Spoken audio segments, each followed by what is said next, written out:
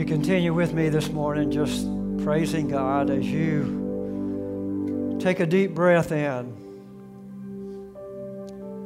God, we thank you for the breath of air that you have created, that you've given us. As we exhale, God, we know you created a system in us that's restoring us every time we breathe. Breathing in the good, breathing out that which is created by the energy of life. God, we join all of creation. We join nature, everything that you've made, in giving praise to you and celebrating you today. Thank you for the power of your Spirit that lives within us. Thank you for the power of your word that brings life to our soul and to our spirit. Thank you for the opportunity to glorify your name and be lifted up, to put aside the cares of this world. God, I pray for the ability today just to block out any hindrance that might come to us communing with you, fellowshipping with you, fulfilling our purpose to do nothing today during this hour, but worship you and praise you. God, we're here because of you. Thank you for revealing yourself to us today in such a powerful way. And now, as we continue in your word, God, continue to be glorified through the power of your Spirit and the power of your word, the application of your word to our life, and change our life today to be more like you. In Jesus' name now we continue to worship. Amen. I invite you to take your Bible and open it with me to Psalm 104. Psalm 104. A few times in my life, I've had the privilege of being in the hospital room when several patients have experienced a heart transplant. I've witnessed the feelings of patients and family members as the family celebrated spending the rest of the life of that individual together with them, having their lives extended. I have noticed that in every single one of those situations, there's this overwhelming sense of gratitude, thankfulness to someone who was willing to donate a heart for the transplant to take place. Gratitude for the doctors who had the knowledge and the experience to make that transplant work smoothly. And then the gratitude, the overwhelming gratitude to God for giving them an extended life. Same's true when someone is battling cancer and they get the good news that they're in remission from cancer, or that they are cancer-free. I mean, there's an overwhelming spirit of gratitude when you get that kind of great news. That was the kind of feeling I believe that the psalmist had in Psalm 104. Last week in verse 1, we read where the psalmist says, "Bless the Lord, O my soul. O Lord my God, you are very great." Now, notice the emphasis here. The soul, which is the mind, will, and emotions of the psalmist, were not fixed on himself. They were not fixed on the cares around him. They were not fixed on the distractions that could have been around him as he gave his praise and worship to God. Look at where the focus was. He says, "Bless the Lord, O my soul. O Lord my God, you are very great." Do you see the source of where the gratitude of the psalmist was coming from? It was his mind and his soul and his heart and his life were fixed totally on glorifying God. And that's my job for us today. In fact, every time I stand here, one of us opens God's Word and shares God's Word. Our only purpose is to help each of us focus beyond the cares of this world and focus on our Creator God. Worship is designed to give praise and glory to God. And that's why we're here today, and that's where the psalmist leads us to today. See, this entire psalm tells us why we give thanks to our great God. The psalmist is overwhelmed with God's over-the-top generosity. Recognizing generosity means that you realize that you have received today, more in life than you deserve. Being overwhelmed means that you are affected strongly about what God has done. I felt a spirit in the music this morning, the songs that you sang. You were an awesome choir this morning, singing that praise and glory to God because we have been affected so strongly by His grace and by His mercy. Psalm 104 praises God as the creator of everything. The psalmist praises God because on day one, He created the light. On day two, He created the heavens. On day three, He created the breath that you and I enjoy, the atmosphere that we enjoy. On day four, He created the planets. To sum up verses 1 through 23 that we covered last week, light and the heavens above and the earth and the planets were created for one reason alone. And that's to give glory to God. So I want you to prepare your heart this morning to block out anything that stands between you and connecting with God. And let the Spirit of God bring to life in you a renewed spirit to give praise and glory to God. Because greatest joy in life only comes when you give thanks to God as a part of His creation. So that brings us today 5, 6, and 7 in Psalm 104, beginning with verse 24, going down through verse 35. I'll read aloud and you follow along with me. Psalm 104, 24. O Lord, how manifold are your works! In wisdom you have made them all. The earth is full of your creatures. Here is the sea, great and wide, which teems with creatures innumerable, living things, both small and great. There go the ships and the Leviathan, which you formed to play in it. These all look to you to give them their food in due season. When you give it to them, they gather it up. When you open your hand, they are filled with good things. When you hide your face, they are dismayed. When you take away their breath, they die and return to their dust. When you send forth your Spirit, they are created, and you renew the face of the ground. May the glory of the Lord endure forever. May the Lord rejoice in His works, who looks on the earth and it trembles, who touches the mountains and they smoke. I will sing to the Lord as long as I live. I will sing praise to my God while I have being. May my meditation be pleasing to Him, for I rejoice in the Lord. Let sinners be consumed from the earth. Let the wicked be no more. Bless the Lord, O my soul. Praise the Lord. This is the word of the Lord. So in addition to light and the heavens above and the earth and the planets, first of all today, our great God created animals. We see that in verses 24 through 26. Lord, how manifold are your works. In wisdom you have made them all. The earth is full of your creatures. Here's the sea, great and wide, which teems with creatures innumerable, living things both small and great. There go the ships and Leviathan, which you formed to play in it. So on the fifth day of creation, God created the animal kingdom.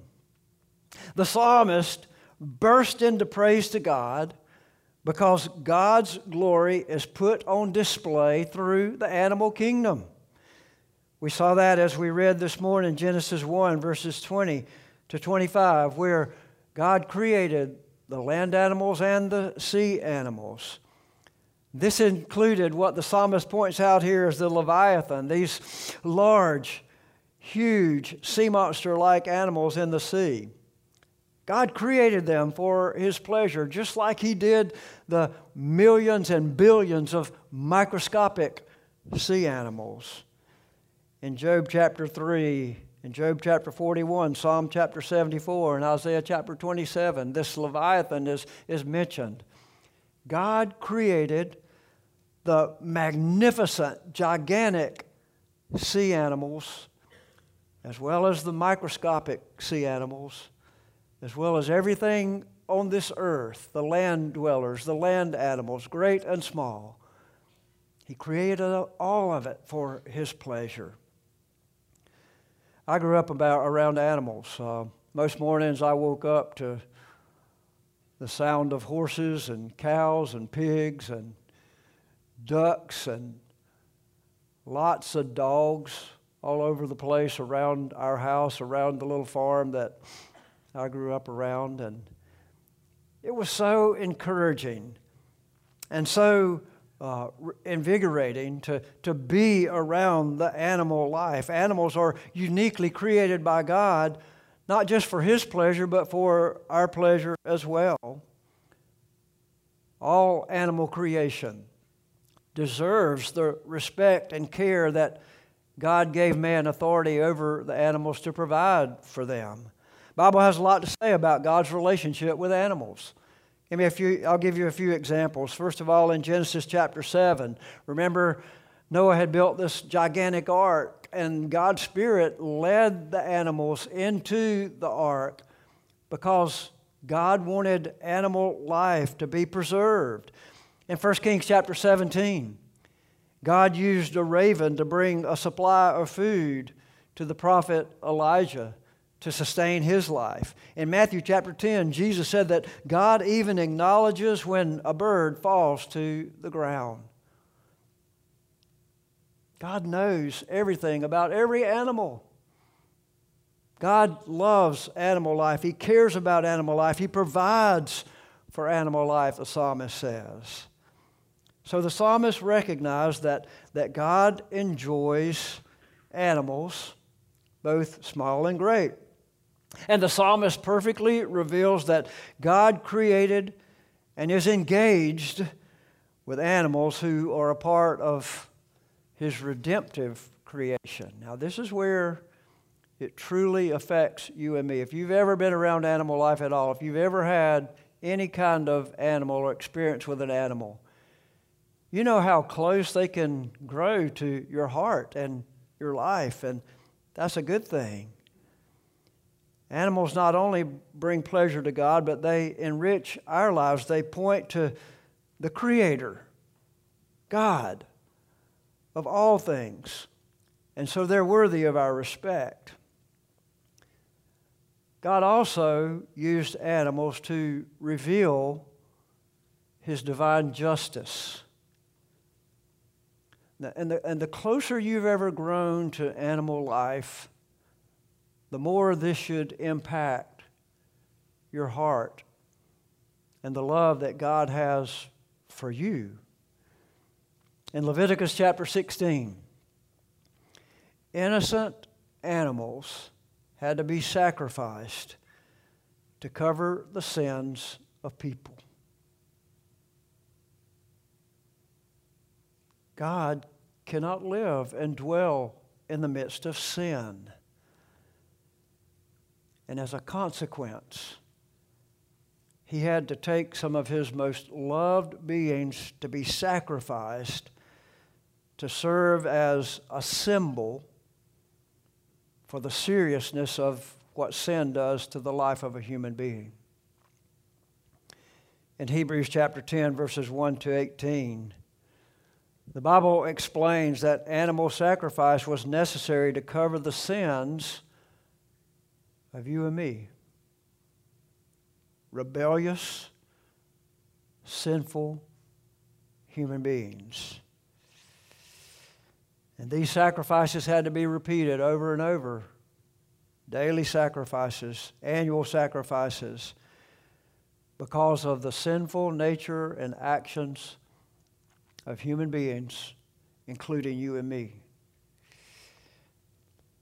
But the blood of animals could not purify and take away the sin of mankind. The blood of animals only covered and symbolically covered the sins of human beings like you and me. In Hebrews chapter 10 and verse 14, though, the Bible says, by a single offering, Jesus has perfected for all time those who are being sanctified. And then down in verse 18 of Hebrews chapter 10, the Bible says, where there is forgiveness of these, there is no longer any offering for sin. And so when Jesus, God in the flesh, came to this earth and sacrificed His life, the animal sacrifice was no longer needed. Jesus permanently did what animal sacrifice only temporarily did. See, a human heart transplant extends life for a little while, but the exchange of your sin with the sacrifice of Jesus takes away your sin for eternity and gives you new life, not just a new heart, but new life for eternity. So Jesus became human flesh. He lived a sinless, perfect life, and it took the sinless, perfect sacrifice of Jesus to take away your sin and my sin. It completed what animal sacrifice only symbolized temporarily. So the sinless, innocent Son of God became the true, eternal, substitutionary sacrifice for the sin of all humanity, including you and me.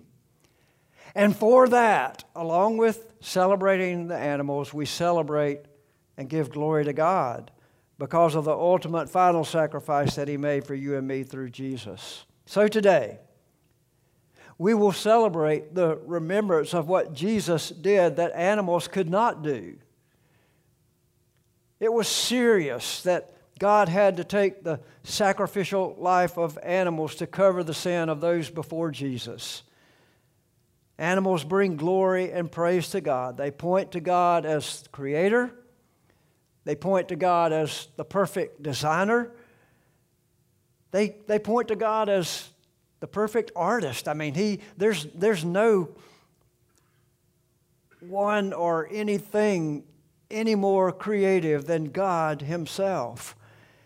And animals point to the fact of the living display of God's creativity and care for you and me. But then number two, after God had created light and heavens and earth and planets and animals, our great God created man, the ultimate creation of God. In verses 27 to 30, these all look to you and to give them their food in due season. When you give it to them, they gather it up. When you open your hand, they are filled with good things. When you hide your face, they are dismayed. When you take away their breath, they die and return to their dust. So verses 27 to 29 remind us that we as human beings are totally dependent on God. Are you aware of that? You are totally dependent on God. When you breathe in, where does that breath of air come from? When you breathe out, where does that sustaining process, that cycle of breathing in and breathing out, where does that cycle come from? Just like everything else, you are a result of God's creation. Just like everything else, God created food from nothing. He created you from nothing. That's what uniquely qualifies Him and makes Him God. He created from nothing. The psalmist reminds us that the air we breathe comes from God, that everything we experience in this world, including the world itself and our lives themselves, come from God.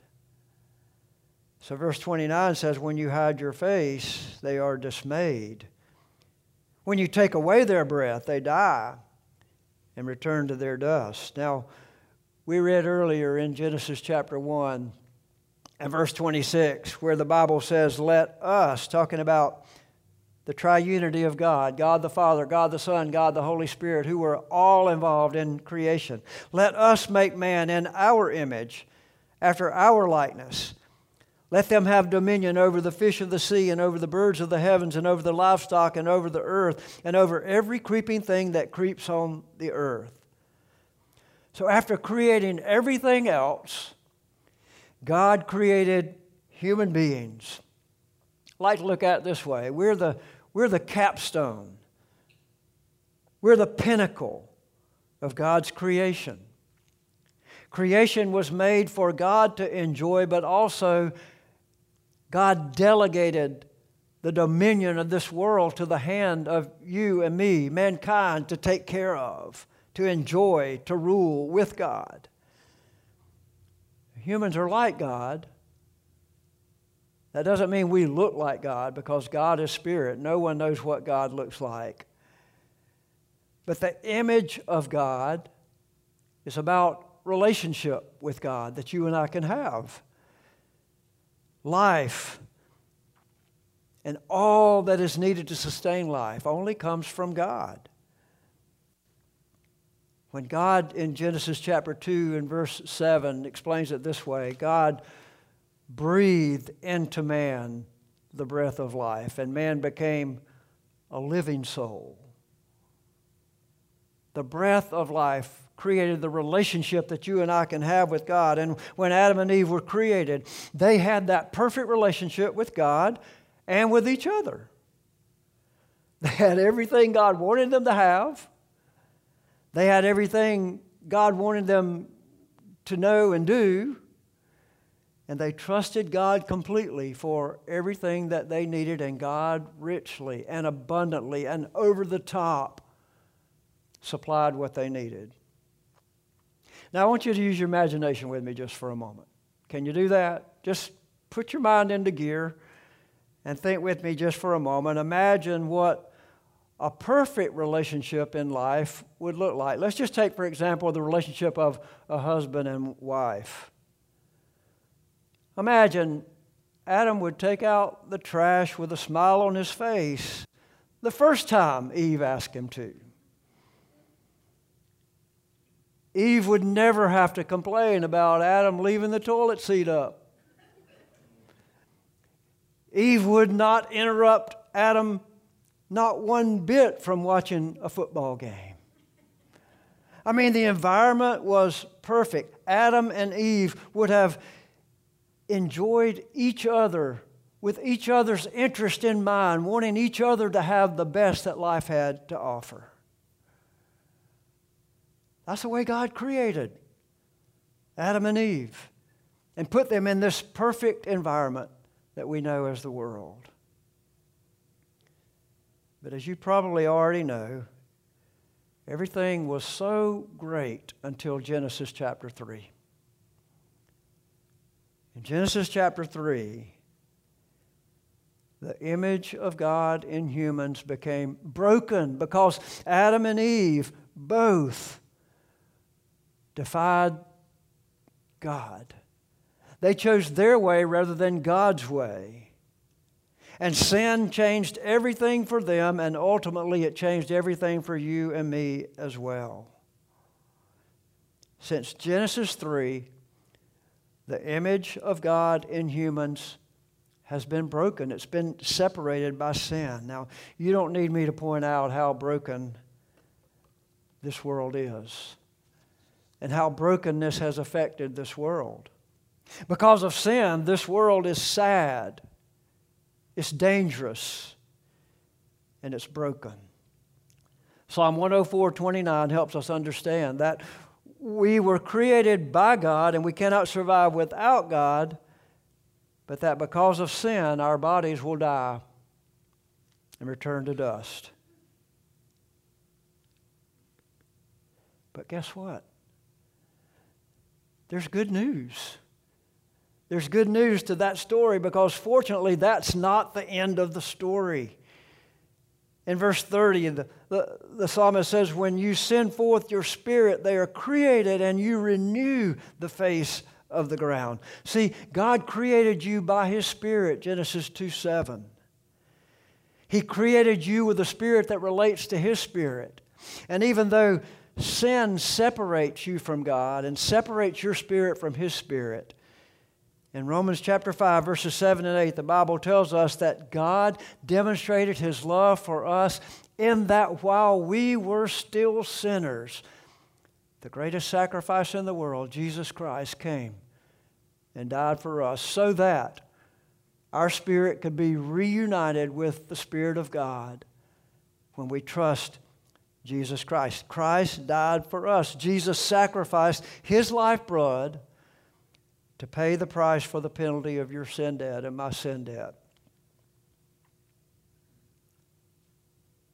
Do you understand that today? Can you comprehend that freedom from the penalty of every sin that you've ever committed, freedom from the penalty of every sin that you will create, has already been paid for by the sacrifice of Jesus Christ? When you understand that, you can't help but give praise and glory to God. Celebrate Him. The gratitude for receiving a heart transplant or being cured from cancer can't even come close to the celebration and gratitude that you can experience when you realize all that Jesus has provided for you as a free gift. In Desiring God, John Piper said this, and I quote, God is most glorified in us when we are most satisfied in Him. He goes on and says, the chief end of man is to glorify God and enjoy Him forever. How do you do that? Why can you do that? Only because of the sacrifice that Jesus Christ made for you and me. The heart of the Christian life is glorifying God. That includes sometimes lifting up our hands and giving praise to Him. That includes sometimes falling on our face and crying out to Him in reverence to Him and in honor of what He's done for us. The writer of Philippians puts it this way, rejoice in the Lord always. Again, I say rejoice. So, rejoicing and the joy and giving praise to God is not circumstantial. In fact, the best time to praise God is when we feel the worst. The best time to praise God and give glory to Him is when we feel most violated. And so I encourage you to join the psalmist today and let your life glorify God as you trust Him, as you receive His gifts of grace and faith. And then accept the challenge to live the rest of your life giving glory and praise and honor to Him. You glorify God when you accept the fact that you need God, that you can't do life without Him, that He supplied life for you, and you owe Him everything. You need Him. When you admit the fact that you have sinned and fallen short of the glory of God. When you admit the fact that you are included with the billions and billions of men and women who have come down through the ages since Genesis 3, and realize that you are a part of the all who has sinned and fallen short of the glory of God. And then in Ephesians chapter 2, you realize that by grace you're saved through faith. Not of anything you can do, not of your works. God's already done the work. It's a free gift of God.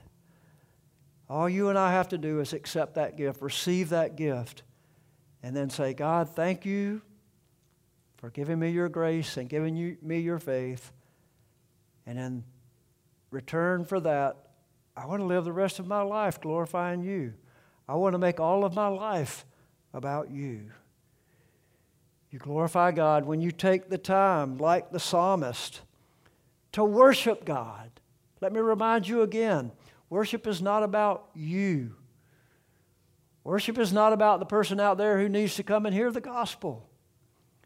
Worship is about glorifying God alone and praising Him alone. And when you put yourself in that position, you're like the psalmist was here. I don't know what was going on in his life when he wrote this psalm, but I'll tell you this, it didn't matter. He was glorifying God in all of creation, and you and I can do the same thing. Your spirit, I don't know how this works, but I know it does. Your spirit is renewed when you truly worship God. When you feel the weight of the glory of God on your shoulders, there's a burden that's lifted like nothing else.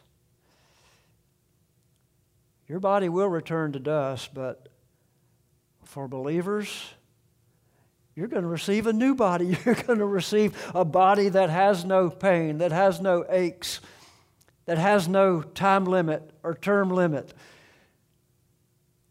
Believers in glory are going to receive a glorified body that lasts forever and ever and ever and ever, so that we can celebrate and glorify God forever.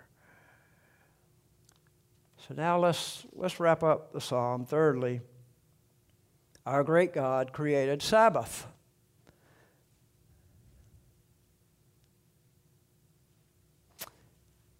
In the 21st century, especially here in North America, we need to hear this message today.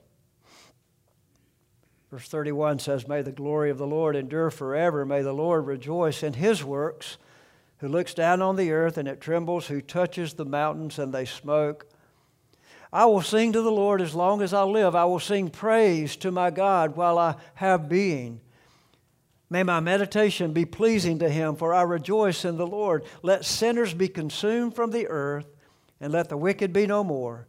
Bless the Lord, O my soul. Praise the Lord." If you turn in your Bible to Genesis chapter 2, we read it earlier this morning, verses 2 and 3. The Bible clearly says on the seventh day, God finished the work that He had done, and He rested on the seventh day from all His works that He had done. Verse 3, "So God blessed the seventh day and made it holy."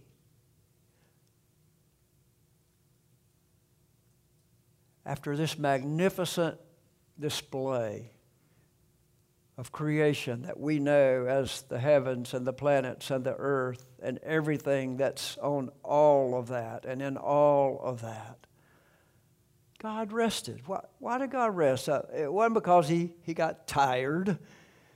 God doesn't get tired and fatigued.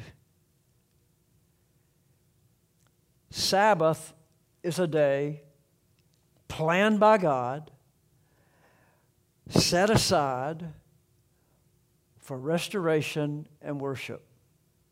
Restoration and worship. In 1977, I sat in a seminary chapel in Fort Worth, Texas, and I heard heart transplant surgeon Dr. Michael DeBecky say that NASA had spent millions of dollars on this study to look at the human body and see what it takes for the human body to be maximally effective. Guess what that study revealed? That study revealed that man's body is maximally efficient when man works 6 days and on the seventh day they recuperate. Duh. I mean, Genesis chapter 2 tells us that. I'm sure you won't argue with me in the fact that people today are fragile, physically, emotionally, and spiritually fragile. Why is that? Well, I believe the major reason is because we're so busy. Busyness has taken over the ability for us to enjoy restoration and worship of God. Yeah, we take vacations occasionally, but we come back from the vacations tireder than we were when we left. Because we don't spend time on our vacations actually communing with God and Sabbathing with God, letting our bodies be restored, worshiping God. You were made physically and emotionally and spiritually to observe a rhythm of Sabbath, a regular rhythm of Sabbath. Sabbath is taking time to focus on letting God restore your soul so you can glorify Him. So what should we do on the Sabbath? Well, the psalmist got it right on this in verses 31 to 35. I want you just to look with me, and I'm not going to expand on this very much. It's eye-opening to me at how well the psalmist knew this principle. In verse 31, he said, join in rejoicing with God in His works. Verse 31 says, may the glory of the Lord endure forever. May the Lord rejoice in His works. See, if God rejoices in His works, He invites us into that picture to rejoice in His works. When you're sitting by the ocean, rejoice in God. When you're riding through the mountains, rejoice in God. God wants to let us be brought into His rejoicing in His works. In verse 33, I will sing to the Lord as long as I live. I will sing praise to my God while I have being. What do I do when I Sabbath? I sing praise to God. God doesn't care about your ability to carry a tune. He's looking at your heart. So let everything that God has made and every part of God whom He is draw you to sing praises to Him. In verse 34, may my meditation be pleasing to Him, for I rejoice in the Lord. How much time do you spend meditating on the Lord? Looking at Him through His Word and through prayer and just absorbing, meditating. That takes time to block out the things of the world and focus on God. Verse 35 says, let sinners be consumed from the earth. Let the wicked be no more. Does that picture not sadden your heart?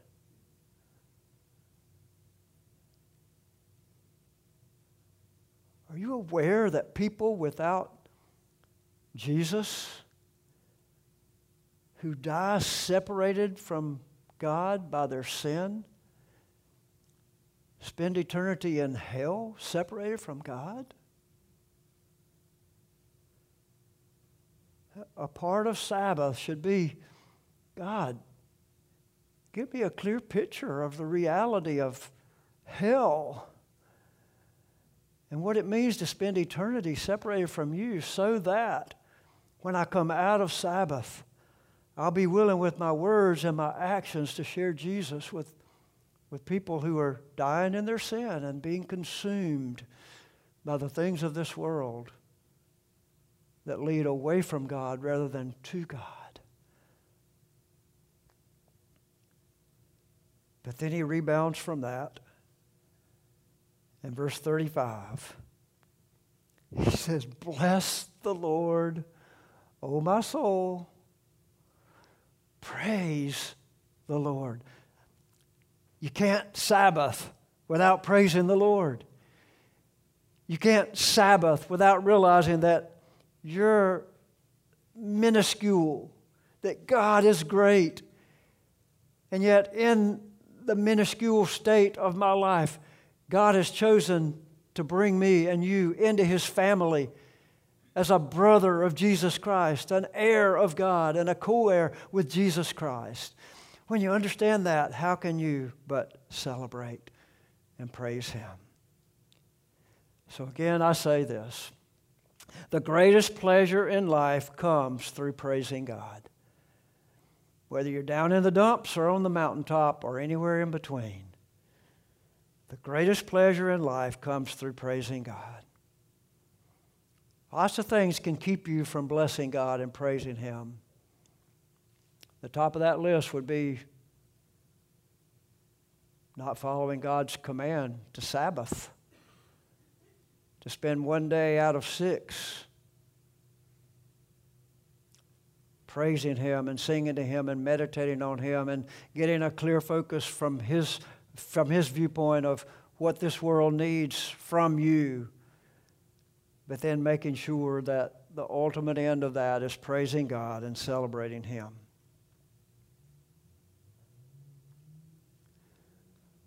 Are you willing today to glorify God and praise Him forever? If you are, it's because He has put that nature in your heart, and because He has put that nature in your heart, your goal and your ambition is to praise Him. So this entire psalm, last week and this week, how can we sum it up by way of application? Here's what I would say. Bless and praise our great God every single day. Not just on Sunday, but Monday to Saturday, every single day. Bless and praise our great God. See, you're made in God's very own image so that you can know Him and worship Him and give glory to His name. You're created by God with a capacity to enter into that personal relationship with Him, which is the highest privilege of any creation of God. You're designed with a mind to know God, a heart to love God, and a will to care about what God cares about. And that's His creation, and that's people. So your highest glory is found in your relationship with God. There's a God-shaped part in every one of us that's empty because of sin. That can only be filled by our relationship with God. And our relationship with God can only be established when we come to realize that we're a sinner, understand that Jesus, God's perfect sacrifice, sacrificed His life for your sin, and you repent of your sin and turn away from your sin and you give your life to God through Jesus Christ. He paid it all so you can have it all. If you've never done that, I want to invite you today to give your life to Jesus, to trust Him, because in the next few minutes, we're going to celebrate God's over-the-top generosity with doing what He asked us to do, and that's celebrate communion together. I invite you to, at this time, take your communion cup. It's in your seat, near your seat, and take the flaps off, take the bread out, and hold the cup in your hand for just a moment. As we continue to glorify Him through communion this morning. Father, thank You today that You've called us into a relationship with You that puts us in an environment, first of all, to know You, be restored in our relationship with You, and then celebrate life with You by taking care of Your creation, which includes ourselves, our souls, our spirit, our very lives. And God, thank You for doing the work in us and for us through Jesus that we could never do for ourselves. And right now we do what You have asked us to do. The Bible says the Lord Jesus, the night in which He was betrayed, took bread, and when He had given thanks, He broke it and said, "This is My body, which is for you. Do this in remembrance of Me." And in the same way, He took the cup also after supper, saying, "This cup is the new covenant in My blood. Do this as often as you drink it in remembrance of Me. For as often as you eat this bread and drink this cup, you proclaim the Lord's death until He comes." Father, thank You for coming and living among us, being flesh, dwelling among us, for allowing Your body to be broken, sacrificed on that cross, And then thank you, God, so much for shedding your blood to pay for the price of the penalty of our sin. And so now we do as you commanded us. We eat this bread and drink this cup and recognize what your death has done for us until you do come again. In Jesus' name, we celebrate you. Amen.